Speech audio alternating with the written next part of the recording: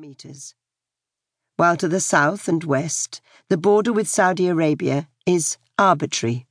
That is, it does not follow any particular obvious geographical feature. To the west are the small Gulf states of Qatar and Bahrain, while Iran lies across the other side of the Persian Gulf. A number of small islands are located in the Gulf, and controversy occasionally flares with Iran over the ownership of 3 of these in particular. There are no natural harbours along the UAE coastline, and the 2 that are principally used are man-made. The waters are quite rich in fish and marine life, and it is possible to see whales and sharks, in addition to edible fish such as mackerel and tuna. Although these days meat is imported in large amounts, historically fish represented the major form of protein for Emirati people, supplemented by the occasional lamb or goat. There are some oases within the interior of the country, notably at Al Ain. These areas offer a little variety in terms of vegetation and wildlife. Al Ain is famous for its mangoes, for example, while alfalfa and date palms are also grown. Dates come into all Emirati meals in one form or another. However, away from these areas, most of the country is uninhabited. This does not mean that it is devoid of life, because the desert actually offers quite a variety of flora and fauna for those who know where to look. Nevertheless, it remains a dangerous place to travel, and visitors should not attempt to travel alone or without informing people of where and when they are going. Recently, the Abu Dhabi government has taken the initiative of planting many thousands of mangrove trees, and these represent a new habitat for species that have not been seen in the UAE before.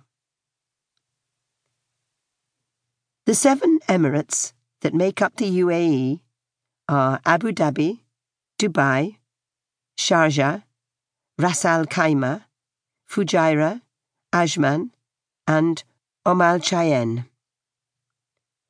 Abu Dhabi is the largest emirate geographically, and also its waters contain the majority of the oil and gas deposits that have so radically transformed Emirati life and society. Dubai is the commercial centre of the country, while Sharjah is the centre of the limited manufacturing base. The other emirates tend to be regarded as less attractive than these, and are much less visited by tourists, for example. Climate. The climate of the UAE is principally hot and dry, reaching up to 43 degrees centigrade on the coast and 46 degrees centigrade in the interior. However, the January temperature is a much more manageable 18 degrees centigrade. Desert nights can be cool, but only in the deeper interior does this really have any noticeable impact. Average annual rainfall is approximately 100 to 150 millimetres, but this is subject to considerable variation, which makes agricultural management even more difficult. During the winter, the temperature ranges somewhere between 10 degrees and 24 degrees centigrade, and this is considered the most pleasant time of the year to visit. There is even some fog on rare winter mornings, although this burns off quickly. However, irrespective of the lack of rainfall, the UAE experiences up to 100% humidity all year round, which makes living there almost impossible without air conditioning.